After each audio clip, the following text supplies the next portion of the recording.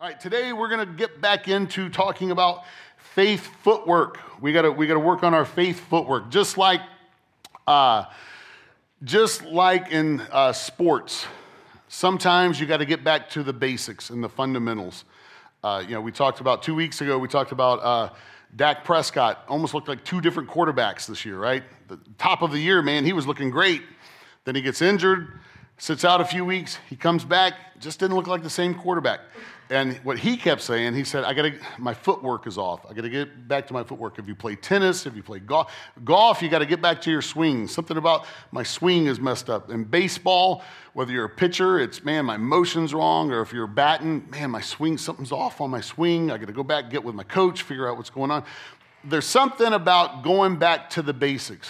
Sometimes you can get to running so fast and get so busy that you lose track of the basics. And even in our faith journey, so much can come at us, and we face different mountains and different challenges and different curveballs that life brings us, that we just have to go back to the basics of faith. And that was something that the other year the Lord spoke to us and said, this is going to be a faith-filled church. And what that means is, well, I believe in Jesus Christ. Well, it goes more than just saying I believe in Jesus Christ and I believe in the Bible and I believe in God. It means I believe Jesus Christ. I believe his word. He is the word, and I believe him. And I don't just believe in God, I believe God. If his word says it, then I can believe it. If I can get back to allowing the word of God to be the founding principle of my life. If it says what it says, then I can believe it. If I research it, if I can find out, okay, why did they write it this way? Sometimes you have to dig deep and find context. Why was this written? Why did he word it this way? Why did he say it this way? What were they even talking about when they mentioned this? And that's all stuff that we need to do when we get together and study the Word of God, start digging up stuff.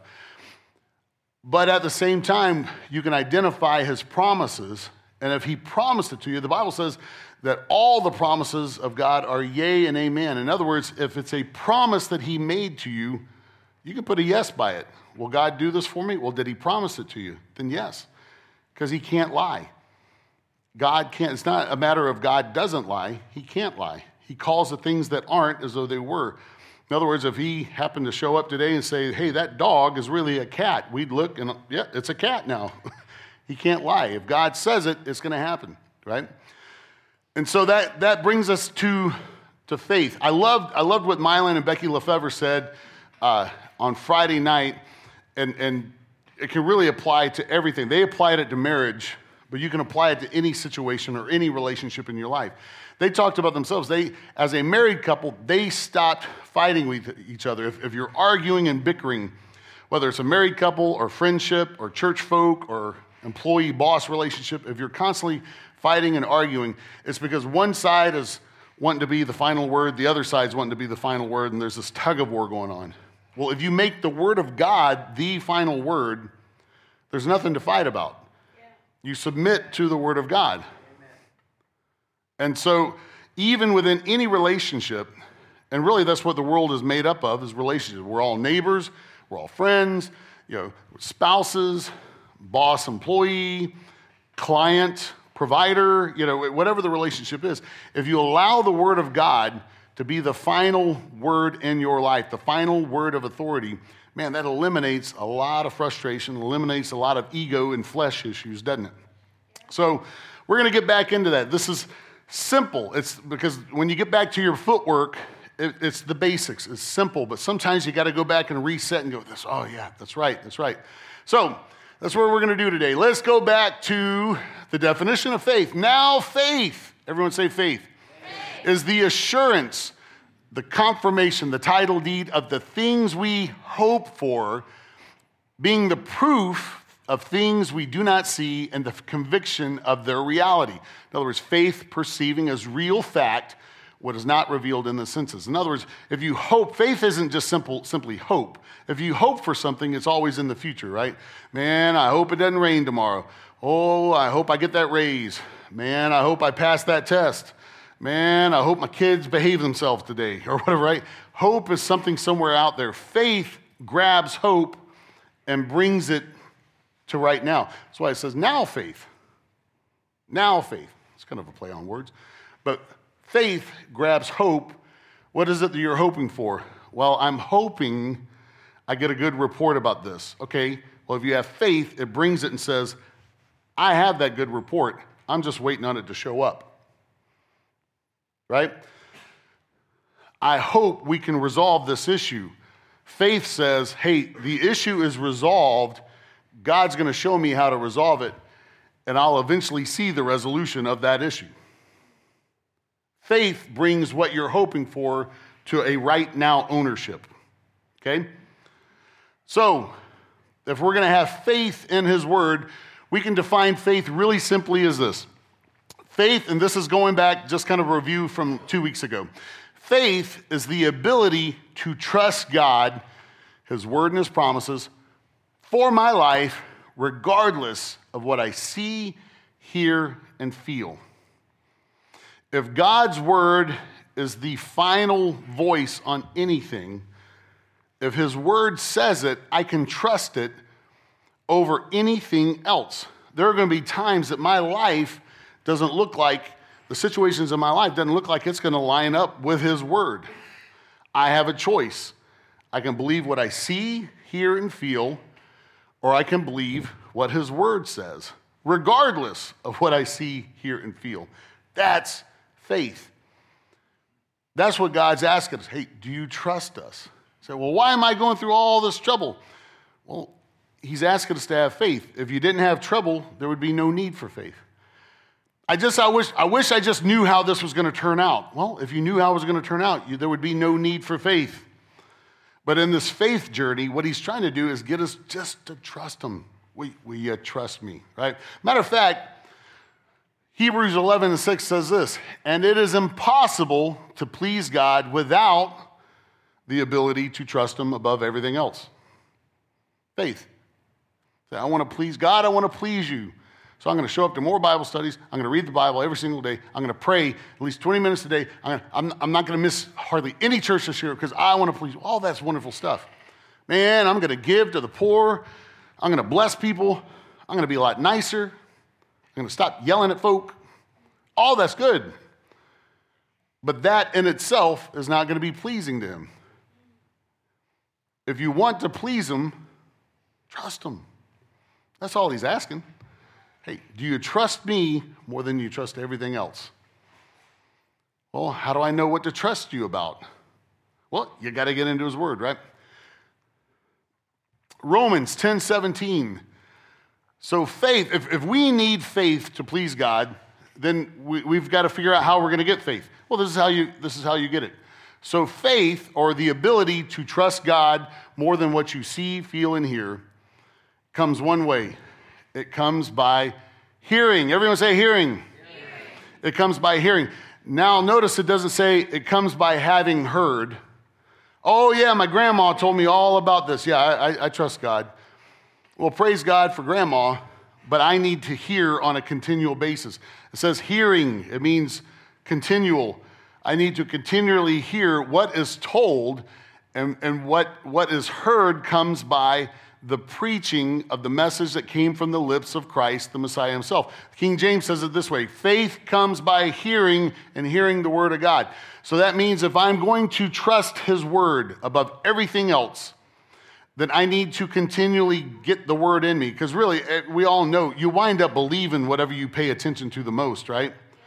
If you turn on the news, whether it's local news, whether you hop on cable and hear left-leaning news, right-leaning news, whatever sites you choose to visit on the internet, whatever it is you're putting in you, that's what you're going to believe the most. So that means if I can continually get the word of God in me, I can start believing it even more. And if I'm going to trust him more than I trust what I see, hear, feel, then that needs to be a primary food source for my life, right? I love it. Last night, it was 10:30 at night. I was wore out from the weekend. I was trying to go to sleep. You know what my wife was doing? She was on her phone saying, hey, I found this scripture, right? She was reading me scripture. Was I getting irritated? No. Why? Because she was feeding herself faith, and it was feeding me faith. I was like, oh, text that to me. I want to look at it more when I'm awake. Right? But I was excited. I was like, man, she can keep me up all night. Man, my wife, looking up scripture, saying, look what I found. Man, look at this. Think about this. It was stuff that we've been praying about. I was like, that's perfect stuff. Well, what was she doing? She was speaking the word. Why? So that I could build my faith up. That's how you get faith. Faith comes by hearing, right? So not just hearing a preacher, hearing preaching. Well, you can hear preaching sitting around the dinner table, talking to each other about the word. Hey, you'll never believe the scripture I found today. Hey, guess what my devotional said today? That's preaching. You don't need me hanging out. You probably don't even want me hanging out, trust me. James chapter 2, verse 26 says this. It takes faith a little longer, or a little bit further. For as the human body apart from the spirit is lifeless. So if your spirit were to leave your body right now, you would be rendered lifeless, right? Notice, faith, or the ability to trust God above everything else, apart from its works of obedience, is also dead. In other words, what good does it do to say, God, I trust your word more than anything else. I believe your word said that you will provide for every need of mine according to your riches and glory. I trust that word. But yet you're still going to stay up all night trying to figure out how you're going to meet that need. Or if you're saying, hey, Lord, I trust that you're going to work this situation with my kid out. The situation that my kid's going through, I believe you're going to work it out. But in the meantime, I'm going to have to sit here and manipulate it and try to figure it out and try to solve it for him. Well, wait a minute. Your actions are not showing that you have faith. So if you really do have faith, what James is saying, if you really do believe, then act like you believe. So, oh, he's the great comforter of mine. Then why are you stressed out? He is the Prince of Peace, and he gives me peace. Then why are you fretting? If you really believe it, begin to act like it, right? So we have a process. If we're going to walk in faith, getting back to the basics, if we're going to walk in faith, if we're going to live in faith, if we're going to give in faith, if we're going to receive in faith, if we're going to let faith be the foundation, our trust, our pure trust in the Word of God, here's a simple way to look at it per these scriptures. Faith comes by what? Hearing. So you hear it. You hear what? The Word of God. So you hear it, you believe it, and then you do it. It's that simple. Hear it, believe it, act like it, act on it. It's that simple, right? Say, wait, okay, this is really simple.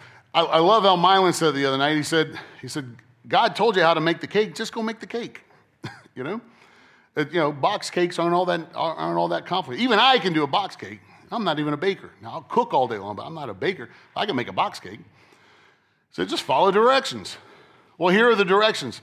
If you need faith, listen for it. And make sure you're hearing the Word of God. And then when you hear it, believe it, trust it. And then once you trust it, do it, act like it. For instance, let's put it into practice. Here's a promise of God. Remember, the promises of God are yes and amen, right? So before we read this, I want to ask everyone, what's the desire of your heart? What is truly the desire of your heart? Say, woo, that Lamborghini. Stop. No, it's not. It's a cool thing to want, sure. Oh, I want that trip to Hawaii. Well, stop. That's not the desire of your heart. It's a cool thing to want. Ain't nothing wrong with driving a Lamborghini. Hey, if you can afford it, awesome. I don't care. Do what you want with your money. If you want to go to Hawaii, awesome. I'm jealous. I want to go too. But really, what's the desire? If money wasn't an option, if time wasn't an option, what would you do with your life? The real desire of your heart. More than anything, I want to see mine and Erica's children grow up and be healthy, happy. I want to see them walk with the Lord. And I want them to be fruitful and successful in life. I want that more than anything else. I want me and my wife to grow old together and walk with the Lord and enjoy life together more than anything else. I want to be able to share the love with Jesus better and better every single year, more than anything else. I want to meet more needs. I want to be a bigger blessing more than anything else. These are things I want in my heart, you know. Do I want a nice car? Oh, sure, who doesn't, you know? Do I want nice clothes? Yeah, everybody does. That's not the desire of your heart.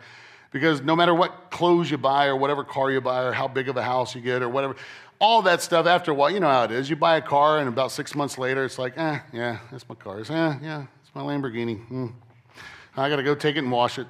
What a pain. You know, it's just things are things. I'm not talking about things. The desires of your heart. We all have them. I want you to get that in your mind when you read this. Here's a promise. Delight yourself also in the Lord, and he will give you the desires and secret petitions of your heart. Those things that you want more than anything else in life.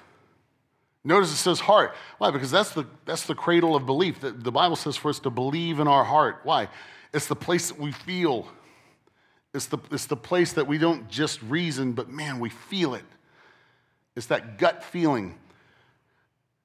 So we can have the desires of our heart by what? Delighting ourselves in the Lord. So if you believe that, if you say, Lord, I believe your word, and I believe that you're telling me I can have the desires of my heart. So I've seen it, I've heard it, now I believe it. Now the next step is do, right? So if I'm going to do, well, what do I need to do? I need to delight myself in the Lord. I need to start plunging myself into the kingdom of God and finding delight in it. Whether I'm volunteering with the church, whether I'm just blessing people that live right beside me, whether I'm discussing the goodness of the Lord, whether I'm jumping into studying to find out who he is and what he's about. All the things that I get to do in the kingdom of God, find delight in them. You know, a team of us, man, we wore ourselves out this weekend to make sure this marriage retreat took place. I'm talking, Friday started at 7:45 a.m. and didn't stop for some of us till about 10:30 p.m. And I'm talking, we were working. And you know what? It was a blast. It was fun. We had challenges, a few left turns, a few oddball things thrown at us. Had to put out a few fires. But we delighted ourselves. Why? Because we were doing kingdom work. Man, if I live my life like that, I can have the desires of my heart. So that's the practical. Okay, well, I've heard that. Now I believe it, so I'm going to do it. When I work for the Lord, I'm just going to choose to delight myself in it. What's that going to do? It's going to give me the desire of my heart one day. It's awesome stuff. Has it all happened right now? Well, no, but I believe it. I'm hoping for it, but faith says that I get to own it right now. I'm going to have the desires of my heart. And I'll see it in his timing, okay? Here's another, I'm going to show you a couple of biblical examples of hearing, believing, and doing, okay? Both of them actually have to do with healing.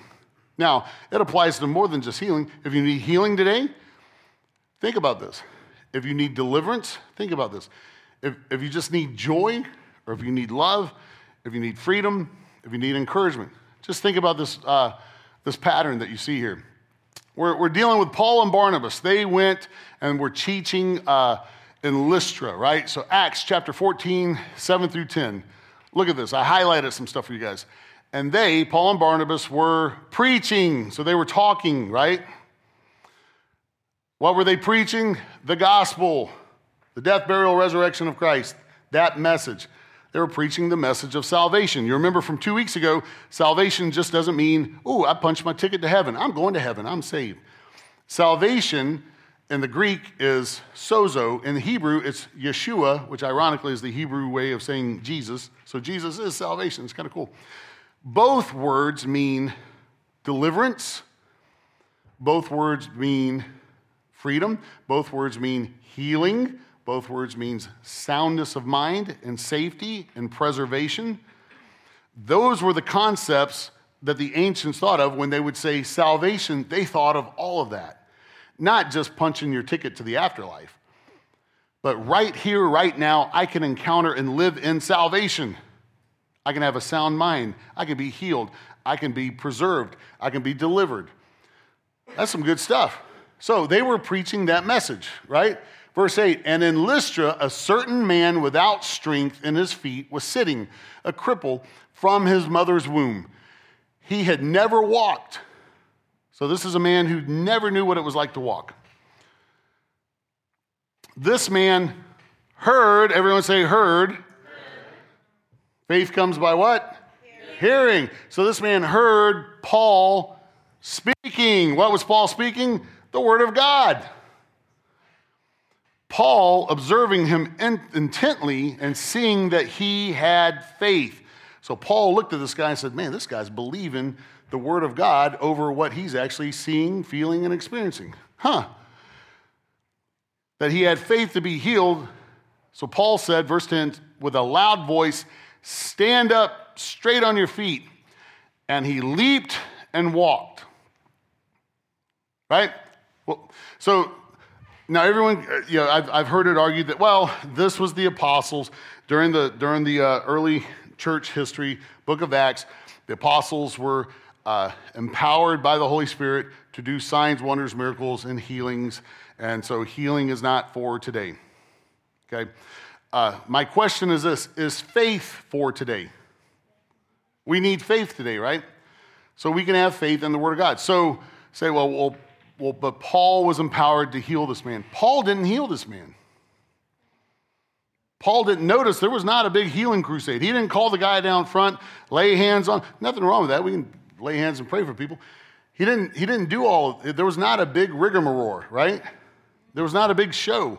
He just got up and preached the word of God. What happened? The man heard, first of all, Paul did three things. He preached the word of God. He observed that the man had faith. And he just told the man, hey, get up. The man did three things. He heard the word of God preached. He believed the word of God that was preached. And then he acted on what he believed, right? That's how you walk in faith. Let's look at this, Mark chapter 5. Everyone still with me? Yeah. Thank you, Becca. You're still with me. Starting with verse 25. Now we know this story. It's the woman with the issue of blood. Jesus had just gotten back to the side of the lake, right? And the first man that he meets is Jairus, who was a leader in the town synagogue. And he said, hey, I have a daughter who's very sick. Will you come heal her? Will you come pray for her? And Jesus said, sure. There was a massed crowd around him. They're trying to work their way through the crowd. And in doing so, this happens. A woman in the crowd had suffered for 12 years with constant bleeding. She had suffered a great deal from many doctors, and over the years, she had spent everything she had to pay them. But she had gotten no better. In fact, she had gotten worse. She had, here we are, what's the word? Heard. So she heard about Jesus. Jesus is the Word of God, right? In the beginning was the Word became flesh and lived among us. So she heard about Jesus or the Word of God. So she came up behind him through the crowd and touched his robe. Why did she do that? For she thought to herself, if I can just touch his robe, I will be healed. So she heard about Jesus. She thought to herself, if he's this kind of a man, if I can just touch his robe even, I'll be healed. Nobody told her to do it. She believed it. And so then what did she do? She did it. She went and touched his robe. We know the rest of the story. Immediately the bleeding stopped, and she could feel in her body that she had been healed of her terrible condition. Jesus realized at once that healing power had gone from him, so he turned around in the crowd and asked, who touched my robe? His disciples said, look at this crowd pressing around you. How can you ask who touched me? But he kept on looking around to see who had done it. Then the frightened woman, trembling at the realization of what had happened to her, came and fell to her knees in front of him and told them everything she had done. She said, look, I'm going to be honest. I heard about you. And all the stories I've heard, I thought, man, if you've done all that, then surely if I could just touch your robe, I can be healed too. And so that's what I did. I came up and I touched her robe. That's me, guilty as charged. Notice what Jesus said. Jesus didn't say, My magical robe hath healed thee. Or, I'll lay hands on thee and I shall be healed. No, look what he said. Daughter, your faith, your ability to trust me over anything you're hearing, seeing, and feeling and experiencing has made you well. Go in peace. Your suffering is over. Wow. It wasn't just the physical condition. It was just the 12 years of suffering with this. And she was delivered not just from her physical condition. She was delivered from all-out suffering. By doing what? Attending a healing crusade? I'm not making fun of it, but I'm just saying we put so much emphasis on the theatrics that we conjure up within churches, right? When you could, if you need healing today, you can receive it right where you're at. If you need deliverance, if you need joy, if you need salvation, no matter what it is you need, you don't need me to come lay hands on you. Paul didn't even do that. The man just believed the word of God. And that's what this lady did. And then notice, if we remember the story, Jairus is standing there watching this all happen. He's thinking, man, I got Jesus. He's supposed to be going to my house to heal my daughter. When all this is happening, a crowd came up and said, Jairus, don't bother with the teacher. Don't bother with Jesus. Your daughter just passed. She's dead. So Jesus hears that, and he looks at Jairus. You can go and read the story. He looks at Jairus, and he says, hey, because he just get through telling the lady, hey, your faith has made you whole. Don't worry about suffering anymore. Your faith has healed you. Then he turns around, and he hears this, and he goes, don't be afraid. What did he tell him? He said, don't be afraid, just have faith. Just believe. He said, hey, look what just happened. Don't be afraid, just believe. You know what Jairus said? Nothing. That was the smartest thing he could have done for us. Sometimes the best thing we can do is just keep our mouth shut and stop speaking doubt and discouragement into our world and just let the word of God be. He didn't say a thing. Don't be afraid. Just believe. All right, I'm going to shut up. What happened next? Jesus went to the house, raised his daughter from the dead. He went with Jesus. He wasn't afraid. Some people would have said, I can't even go. I can't even bear to see this. He overcame fear, kept his mouth shut, didn't speak doubt in anything, and he went and actually experienced it. Sometimes to walk in faith means that you have to wait a while before you actually see what you're believing to come to fruition, right? So I've seen God heal people just like this. I've seen other people have to walk it out. You remember when Jesus, the lepers came and said, hey, could you please heal us? He said, okay, go present yourself to the temple and to the priest and let him declare you clean and then offer your proper sacrifices, right? But that was part of the law of Moses. Well, the lepers, the Bible said, as they went, they were healed. They could have sat there and looked at Jesus and said, do you want us to go to the temple? Have you seen my hand? Still missing a few fingers. Look at my nose. Look at my head. I still got leprosy. What are you talking about? But they started their journey to the temple to be declared clean. As they walked, they were healed. There are some things in life that you have faith for that you're going to have to walk a journey. Maybe it's healing. Maybe it's deliverance. Maybe it's a situation within your family. But if the Word of God promises it, if you'll research it, what is it that you need today?